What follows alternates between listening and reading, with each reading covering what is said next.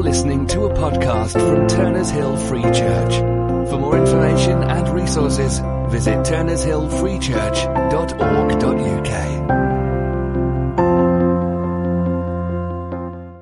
A little while ago, I was in a Church of England, just visiting, I think, and up on the wall there was a fresco, not one of these beautiful Italian frescoes, one of these kind of muddy, medieval English frescoes, and it was a picture of the day of resurrection, and it was portrayed in, you might have seen something like this, a kind of almost clumsy literalism with kind of emaciated people clambering out of the graves in a Church of England graveyard, helping each other out, and, you know, the lids of those kind of stone sarcophagi that you get, which I don't think actually have people in, but anyway, pushed aside, and people kind of climbing out. Have you seen something like that? Do you know what I'm talking about? And there's this kind of, sorry if you haven't. I think I painted a good picture for you though, so. There's this clumsy literalism. Of course, it was, you know, for a time gone by when perhaps people didn't have their own Bible and pictures maybe helped people to understand stuff. And we can look at that and kind of raise some questions about, is that a really helpful way to imagine the resurrection? You know, Paul kind of warns us in 1 Corinthians 15, if you're wondering how the resurrection works, don't be silly about it. You know, these things are beyond our understanding. So maybe that is a bit over-literal. To see people clambering out of graves, and it sort of raises all sorts of awkward questions about soil and things like that, if you really think about it. But there's something about that literalism that is really helpful, and also that we find in this passage today, and it's that reality, physicality, normality of the resurrection that Luke is really pushing. God was really pushing in Christ's encounter with the disciples after his resurrection. And Luke has picked up on that, the physicality of the resurrection. So, yes, there's something really different about Jesus now, after he's raised from the dead. He appears in a locked room. John tells us the door was locked. To the disciples on the road to Emmaus, he wasn't instantly recognizable. There was something different. There's something glorious and changed about him. There's something weird. The disciples were kind of freaked out at first. But then, normality and the physicality of the resurrection takes over. So Jesus says, look at my hands and my feet. And he shows them his hands and feet. A ghost doesn't have these. There's one of the just lovely points in this passage is the joy that the disciples have. It says they didn't believe because they were overcome with joy. It doesn't really mean that they didn't believe. It's kind of like, you know, that we would say, you know, I just don't believe it. You know, like a kind of overwhelmed with, it's actually here. And they're at ease in Jesus' presence. It's not so weird that they can't overcome it. There's that moment of kind of like, wow, like they absolutely didn't expect it. And then they're overjoyed. They're seeing their friend, their Lord, their master, their teacher in the flesh. And then he sits down and they have broiled fish together. Good news, Ken? Be fish in the resurrection. Mark, I'm sure you're just as happy.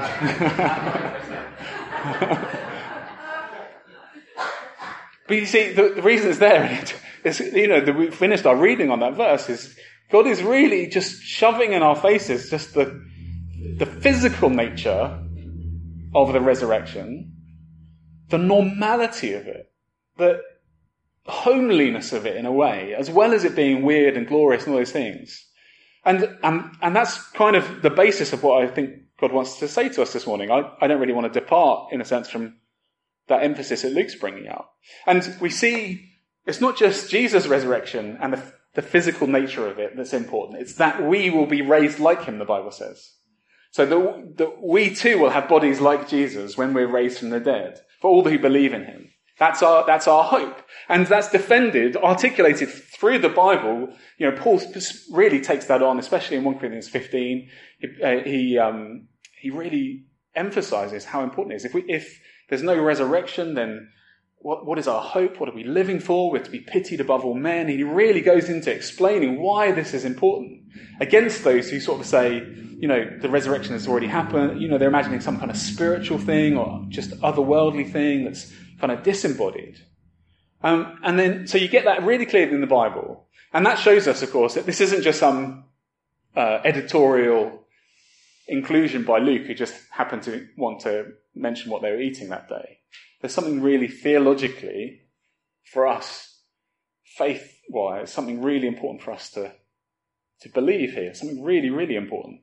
So that it's there in Luke, that it's there in Paul's writing. In the early church, we get a massive emphasis against kind of Greek philosophy that was really emphasized that the spirit was the most important thing, and kind of we were souls trapped, that they believed that the souls trapped inside bodies. The early church was really adamant in emphasizing the physicality of Jesus' incarnation and his resurrection, and of our resurrection too. It was one of the cornerstones of our faith. And again and again and again, the early church had to fight battles with people who called themselves Christians and surrounding kind of pagan society that wanted to say, what is this kind of yucky thing that you believe about, coming back into a body? That's kind of silly and kind of subpar somehow. So you get in the 2nd century a guy called Irenaeus. He says, if our flesh is not saved, then the Lord has not redeemed us with his blood. There can be no blood without veins, flesh, and the rest of the human substance. He's really pushing home. Jesus had veins, flesh, sinews, and it's because of that he had blood, and it's because of his blood that we're saved. Our flesh is saved. It's really, really important. So we see that in the Bible, in the early church, and we can see that this is a really important thing as well because it comes under attack again and again by the enemy. The reason why Irenaeus wrote those words is because there were people who, there was a movement trying to say that, this resurrection business, the importance, the physicality of our salvation is somehow unimportant. And that was rife in the early church. And I believe God would want us to be aware of how prevalent in our culture is this idea that somehow the body is unimportant. And what's really important is this kind of invisible element that's inside you. Our culture probably wouldn't call it the soul or the spirit. Maybe they would. It's kind of mixed up. We call it the soul. They would say the soul is important. That's who you really are. And your body is just kind of, it's an accident. It's not that important. And so we see those things in kind of confusion around gender and sexuality and all sorts of different things, actually, ethics and so on. But the way you live is somehow disconnected from who you really are. So it's under attack in our culture as well. But what does that tell us? If the enemy attacks it, we know that it's probably going to be really, really important. So what do we do with that? Or what would God have us hear today when we talk about the physicality of the resurrection? This eating of this broiled fish, this being at ease in the presence of a resurrected man. Well, in one sense, I think, actually it's on my heart, I believe, from the Lord, just to kind of just hold it out there to you in its weirdness and say, actually, I think God wants us to meditate on it. There are 180 or more sermons we could preach on why is the physical resurrection important. But actually, this is one of those mysteries that we meditate on that bears fruit. And the first thing is I just want to give you that passage from Luke and in the raw and just say, think about how physical, normal, real that encounter with Jesus was. And think about that is the hope that you share. You will be resurrected in a physical body. You'll be able to eat fish if you want to. You'll be recognizable to the people. The relationships you had in this life will be carry on into the next life. The physicality of this life will somehow changed, yes, but continuous somehow will carry on into the next. And I'm not going to meditate on it for you much today, but I believe that God's word is like a seed. You can plant it and you can water it as you think about it, and it will bear fruit in your life. And I think that's the first thing God wants us to think about. It's just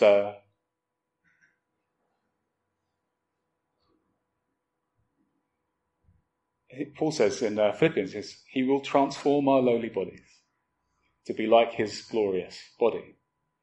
So, is that okay? Can we just plant that seed? Good.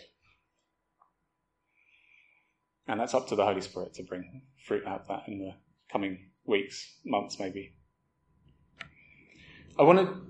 Having said that, I do believe there's one kind of strand that I think that God would bring out to us more specifically from this passage. It's kind of foundational for the Christian faith, and it's why is it important? For us, even as Christians, there is this weird thing, isn't it? Like we know if we die in this life, we'll go to be with the Lord, and we'll go and we'll have that perfect encounter with him. We will be in the intermediate state, as the theologians call it, before the resurrection. We'll be in Jesus' presence, and we'll be able to see him and encounter him, and all those things. But a wonderful thing. And then when he returns, there'll be the resurrection. And for many of us, that's like a demotion, isn't it? Like, oh, I was in heaven, enjoying myself in God's presence. And then there's this resurrection, and it's almost like, oh, why are we going back to that? Well, what I want to think about today is, why is that not a demotion? Why is that a good thing? That actually, having been in the presence of Christ, having seen God, having died and gone to heaven, as it were, God then reunites us with our resurrected bodies, and then eternal life begins. Why is that a promotion rather than a demotion? I don't know if you've ever thought about that before. Sometimes I feel like I'm inflicting my theological agonies on you guys by introducing these questions and then answering them in the space of one. So you're like, never really thought about that, never worried about it before. Thanks, Jeff. Now I've got more questions than answers. But actually, it is a really important question, and it's actually there's quite a simple but profound answer. A simple but profound answer. Our bodies give us something that no other creature has. Not even the angels have. Not even the angels who worship in God's presence, who have to cover their face and say, "Holy, holy, holy," gaze on him day and night, have. Our physical nature enables us to know God's love fully. I'm going to unpack all the theology for you, but that's it. That's what it is. Our physical bodies enable us to know God's love fully. So we're not just recipients of God's blessing. We're not just people who receive goodness from God. We're not just creatures who know that God is good, but we actually enter into fellowship with him. And that is because he has given us our physical bodies and this world that we live in. And that's why the resurrection from the dead is so important. So no other creature is made in his image. That happens after, dust is formed from the ground and, made in his image. No other creature is called the bride of the Son. True? No other creature is called adopted as sons. No other creature is called a co-heir with Christ. No other creature has its nature assumed into God. God became man. God became man for eternity. That is remarkable, isn't it? And all those things, those titles and all those things, what they point us to is that it's our physicality that enables us to know God fully. It enables us to receive his love in a way that other creatures can't. It enables us to return his love in a way that no other creature can. And it enables us to be fruitful with his love in the Holy Spirit in a way that no other creature can for eternity. That is really, really cool. Sometimes when I talk about what it means to be son, I feel like it's almost like saying, God hasn't made us billionaires, he's made us trillionaires. And you're kind of like, well, I'd be happy with being a billionaire, to be honest with you. It's like, we're so happy with our salvation. We're so happy that God has set his love upon us that actually this is almost superfluous to talk about how we're set apart from the rest of creation. But there's something qualitatively different about the way God has set his love on humankind. Do you understand that?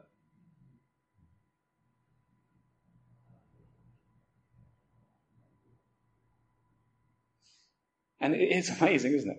You know, when John overflows in 1 John, see what manner of love the Father has given unto us, that we should be called the children of God. It's not just our salvation from sin that he is, collapsing and overflowing in praise about. It's not just that. It's utter unbelievability, really, of God has placed us at the center of his universe somehow. Given us this privilege beyond any other created thing. It is absolutely mind-boggling. What that leads us to, that's a meditatable mystery in itself, isn't it? We can think about that a lot. And again, I can't draw out every implication for you, but it's worth us knowing.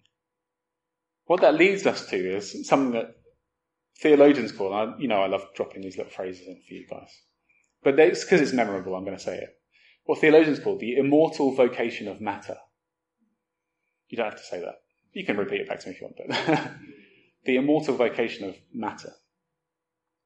The immortal vocation of matter. If we grasp what that means, it actually changes the way that we see things. It changes the way that we see the world, that we see ourselves, the way we interact with things. The life we live now is fundamentally shaped by recognizing that it's something about our physical bodies that will carry on into eternity through Christ. It shapes everything. And I prayed and asked the Lord, is there any specific thing you want me to mention this morning? And I feel he put a few things on my heart that just to draw out the implications of, this odd phrase, the immortal vocation of matter, or the physicality of our resurrection, that are good for us right now in our context. So this is what I feel the Lord put on my heart. Firstly, it's super important for us in terms of preaching the gospel. It's so important for us in terms of preaching the gospel. The good news we've got is not escape from this world. When God saved Israel, the Israelites, out of slavery in Exodus, he did one thing. He saved them out of slavery in Exodus. They were crying out. He saw the burden that was on their shoulders, and he wanted to rescue them. But it wasn't just out of slavery that he saved them for. He saved them for a promised land. Their hearts longed not just for freedom, but for inheritance. They had this sense of what was good and what the way life should be. And what I feel God would remind us of this morning is that actually, if you look at the people around you, our message is not some esoteric, really hard to understand, super spiritual thing that only a certain mindset or character can understand. But actually, there is something in everybody, because we share this physical nature, because they experience the goodness of what God has done. Doesn't matter what type of personality they are, what mentality they have, their heart is like, really. There is an instinctive draw towards the salvation that God offers us. Make it comical if you like. The man who likes fish and chips on a Friday and doesn't think much else has something in common with Jesus Christ, who ate fish on the day of the resurrection. I'm not trying to be flippant, but there is something good in that. Our message is not weird. And it's a little bit weird. It's very weird. But it's not weird in a way that undoes our nature. So we can hold out a message that says, for example, to fathers, I know that you want to be a good father to your children. Jesus is the answer. It's a message that says to workers, I know that you struggle with stress and anxiety or perfectionism or drudgery or whatever it is.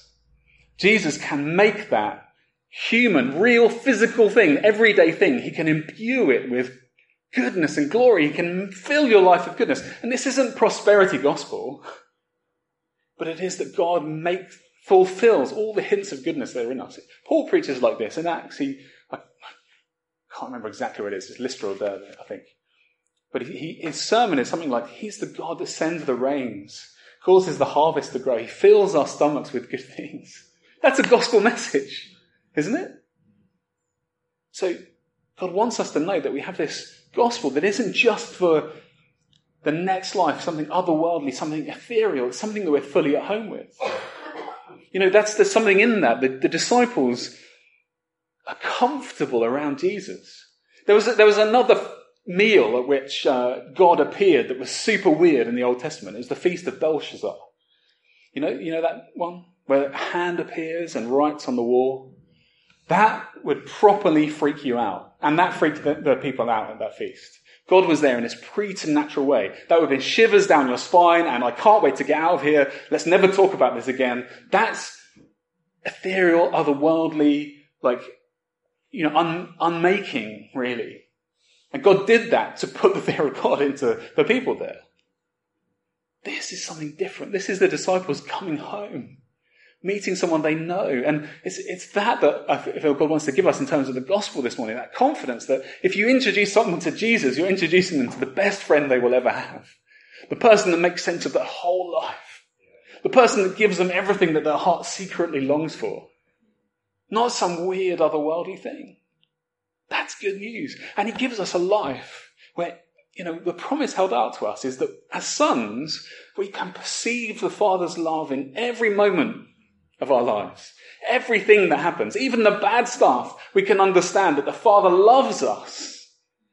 And we can experience the love of God in that moment as we offer it back to him in thanksgiving. It is a wonderful gospel that we have. Salvation, utterly free. Salvation from our sins. Forgiveness. The price is paid, and a promised land that we get to live in of knowing the Father's love. This is an amazing message. So that's the first thing God wants to give us that confidence in that message. Does that make sense? Can you join the dots? Have I connected them okay? You don't? Yeah, I hope so. I trust the Lord is doing that.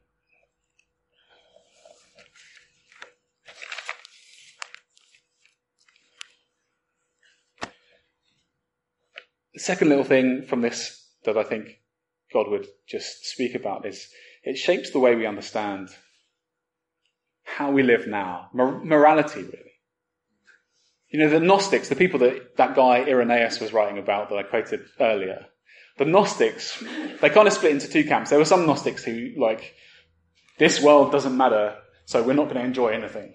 Those were the, really boring Gnostics. And then there were the other Gnostics who were like, this world doesn't matter, I can do whatever I like. And those were really crazy Gnostics. You read about some of those guys in 2 Peter and so on. And they lived these really wild lives. Because it didn't matter what you do with the body, they could get away with anything. That's what they thought. And Irenaeus is sort of writing to, into that context. And to that idea, and I don't think there's anyone sitting here this morning that says it doesn't really matter what I do with my body. But actually that idea is quite powerful, and often we find it in unexpected places. What you do with your body actually affects your ability to know God.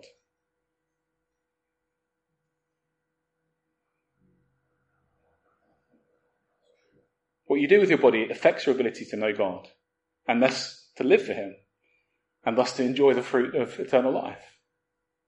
And the Bible's really clear about that. And it's just a simple, it could be a shot across the bow, it could be a little warning message from God, it could just be a reminder, it could be an inspiration to keep going. But God would just say, what you do with your body affects your ability to know him.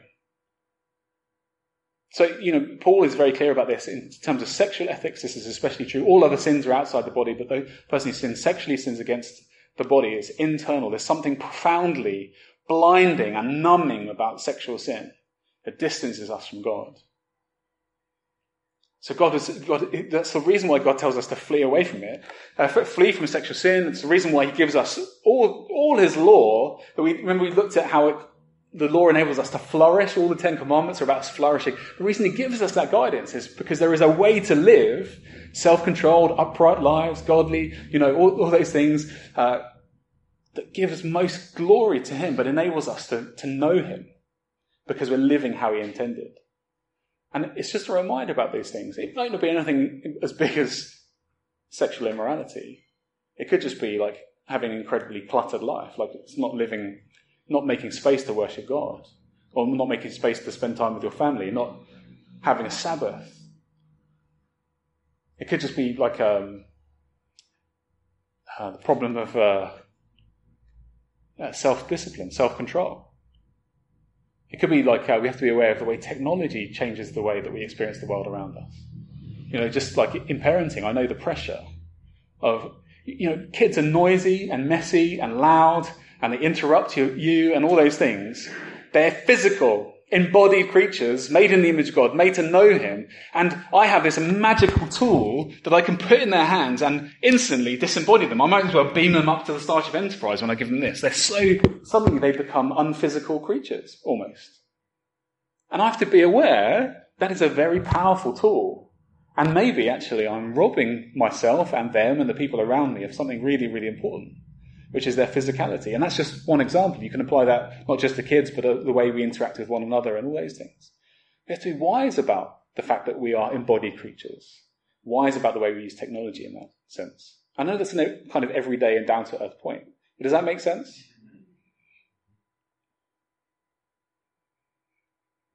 Okay, thirdly, I feel that the Lord would speak to us about our physicality, and the fact that we have this resurrection body to come shapes the way we worship. This is a super important point, I think, for us as a church. There's a guy called James K.A. Smith. He's a theologian. You don't have to remember his name, it's fine. But he wrote a book about something called the Liturgy of the Shopping Mall. The Liturgy of the Shopping Mall. And basically he said, if you think about it really carefully from a certain Christian perspective, when you go to, I know we don't have many malls, but actually in Crawley we do have one, don't we? So when you go into a mall, doesn't it look a bit like a cathedral? He's basically saying. They build it in a certain way to evoke a physical response in you. Space and light and openness and opportunity. And then you go to your shop and you browse. And then you pick out the item, you take it to the checkout, and the person says, how's your day, sir? He's American, so maybe it's a bit, in the UK it's normally like, well, but in America it's like, how's your day going, sir? And you say, that's very well, thank you. And have you found everything that you were looking for today, sir? And yeah, I did, thanks. And they go, okay then. And then there's a little liturgical exchange. Like in the Church of England where it's like, the Lord be with you and also with you. It's like that, right? It's the same thing every time. And it conditions you. And while you're doing that, you're kind of like, okay, now I know what happens next. They're going to ring it through the till and I'm going to give them my card, and your heart rate's going to go a bit faster because you're going to get this thing in a minute. And they're going to put it in that nice bag, and then you're going to drive home and you're going to open it, and then your act of worship is fulfilled. It's called the Liturgy of the Shopping Mall. Now his point is this, that actually we are, because we're physical creatures, you can't escape that. The liturgy basically can't escape that there are patterns and habits that form us and shape us. Because we're embodied creatures. And so, all that to say is, we should be aware of the way the world shapes us, certainly, definitely in these false and idolatrous patterns of worship. But actually, even in our own worship, we have to be aware that as embodied creatures, the physical things around us shape us. So, when it comes to your private devotions, where you are, your attitude, even your body position, and all those things, actually, they're not the most important thing. The Lord is very clear. The most important thing is your heart. But because you are physical, these things shape the way you feel. They habituate you. They have the power to draw you closer to God and enable you to know him more and to enable it to know him less. So very simply, just the challenge is, just in your private devotions, what does your physical space look like? The Lord Jesus went to a lonely place to spend time with the Father. Often. He made space. He found quiet. He went to a place where he wasn't going to be distracted. Because he was a man. And he couldn't just, magic his ears shut. So how's that private devotion? And that shapes the way we worship in public as well, but we'll talk about that another time.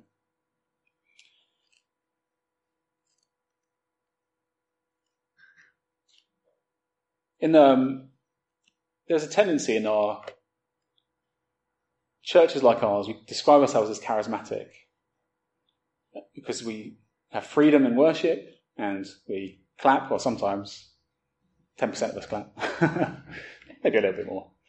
We clap, we raise our hands, we feel free, and all those things. There's a temptation to think of that as somehow spiritual in a disembodied sense.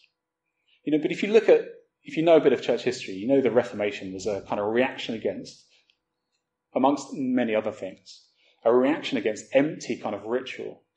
It seemed to us that the practices, or it seemed to the people at the time, the practices of the church at that time were empty and hypocritical. And therefore they were like the form of religion, but without the substance.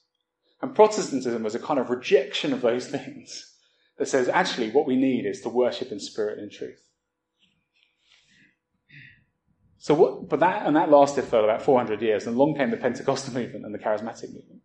And God was doing something else. And I think if we look at that, actually what we see is God is not saying that what our Protestant forebears did was wrong or empty or so on, but actually that our physicality is part of how we worship. So as charismatics, we think of ourselves as spiritual, but actually I think a large amount of what God is doing in the way we worship is reminding us that we're physical. Actually, it's important that you sing good music that you like, that has a good tune that you sing and you hum when you get home, that lifts your spirits. It's important that it engages your heart, not just your mind. It's important that you feel free to raise your hands. And it's important that it's an overflow, like Matt was saying, it's an overflow out of the whole of your life, that you're not constrained. And that's a really helpful perspective for us on worship, I think. There's a funny idea. I think it's right. I think it's good, from theologian Thomas Aquinas, and he says that our resurrection bodies will perfectly reflect our souls. So for the damned, there'll be a kind of perfect corruption visible, which I think you see that in the Bible, especially in prophecies of Daniel. And for those who are saved by Christ, our souls will shine out through our bodies so that we'll perfectly be able to see each other. And I think that's a lovely description of what worship should be like. It shouldn't be hypocritical, empty, kind of like, I've got my hands in the air, but I'm thinking about Pokemon Go or something. Neither should it be disembodied, spiritual, just feelings inside. But actually, it's those two things come together. It's the heart shining out through the soul. That's really the heart of what, I think our theology of worship should be here, for those of you who are into that sort of thing. But our worship should allow us to express what's in our hearts most clearly and guide us into that. So, I think God will speak to us about that. Lastly, there's a kind of, I want to say it's the big thing. This is the heart thing. We've done some teaching. I hope that's okay. I think that the resurrection of Christ and that physicality challenges us with a simple question. Are you giving yourself completely to God? Are you giving yourself completely to God? Our bodies afford us a freedom that even the angels don't have. There's this lovely encounter, which I think is like a clash of cultures, when Zechariah, John the Baptist's father, meets the angel Gabriel. And the angel Gabriel gives him a message from heaven, and Zechariah says, well, how do I know these things will come to pass? And the angel Gabriel is like, he just doesn't understand. It's almost like he doesn't understand where he's coming from. I stand in the presence of God. Where's the grey area in this? But you see, in that contrast is something quite interesting. God has given us that ability to say, really? Or yes? Or no?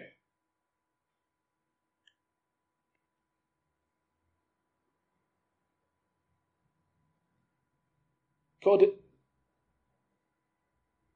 enables us to give ourselves absolutely to God in freedom. You think He enables us to love. Love is that absolute gift of ourselves that we make. So you think of a wedding, and you think of the vows you make with my body, in the church thing, with my body I do worship. It's an absolute self-gift. All that I am, I give to you. All that I have, I share with you. Love is this absolute self-gift. And what God has given us in our bodies is the ability to give ourselves freely to Him. Or not. Or not.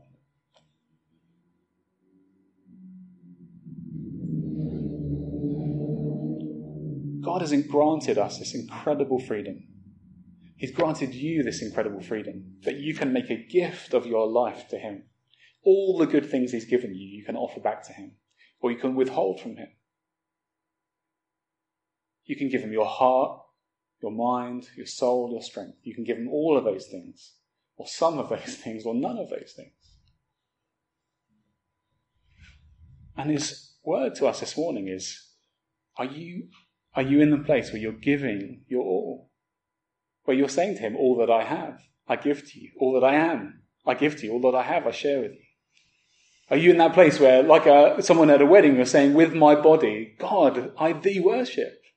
Is there any part of your life that you're withholding from him? Now, again, there's a danger of being too specific about this. I could extract for you all the different ways where we may withhold something from God. Fear, or mental assent to the faith, or just faithfulness with our time or our money, or, extravagance in worship, all those things. But actually, the sense is, we know when we're withholding something. For you guys who are married, you know when you're holding back, don't you? When you know when you're not sharing yourself completely, when that trust is missing. And God would challenge us with the same thing. Is there something that you're holding back from him? Coldness in a relationship, especially in a marriage, ruins it. Coldness in our relationship with God ruins it. And his word to us is there that coldness that robs you of intimacy with him? Is there a coldness that robs you of fruitfulness with him? What are you withholding? The resurrection in the flesh of Christ speaks to how much he gave for you, which is everything. God, who needed nothing, took on flesh. He took on our sin. He suffered. He died our death in the flesh. He gave himself completely. He gave himself completely so that you could give yourself completely to him. Do you understand that? So that you could share in his divine life. What would you withhold from him, who has already given you everything and will give you more and more into eternity? Let's pray.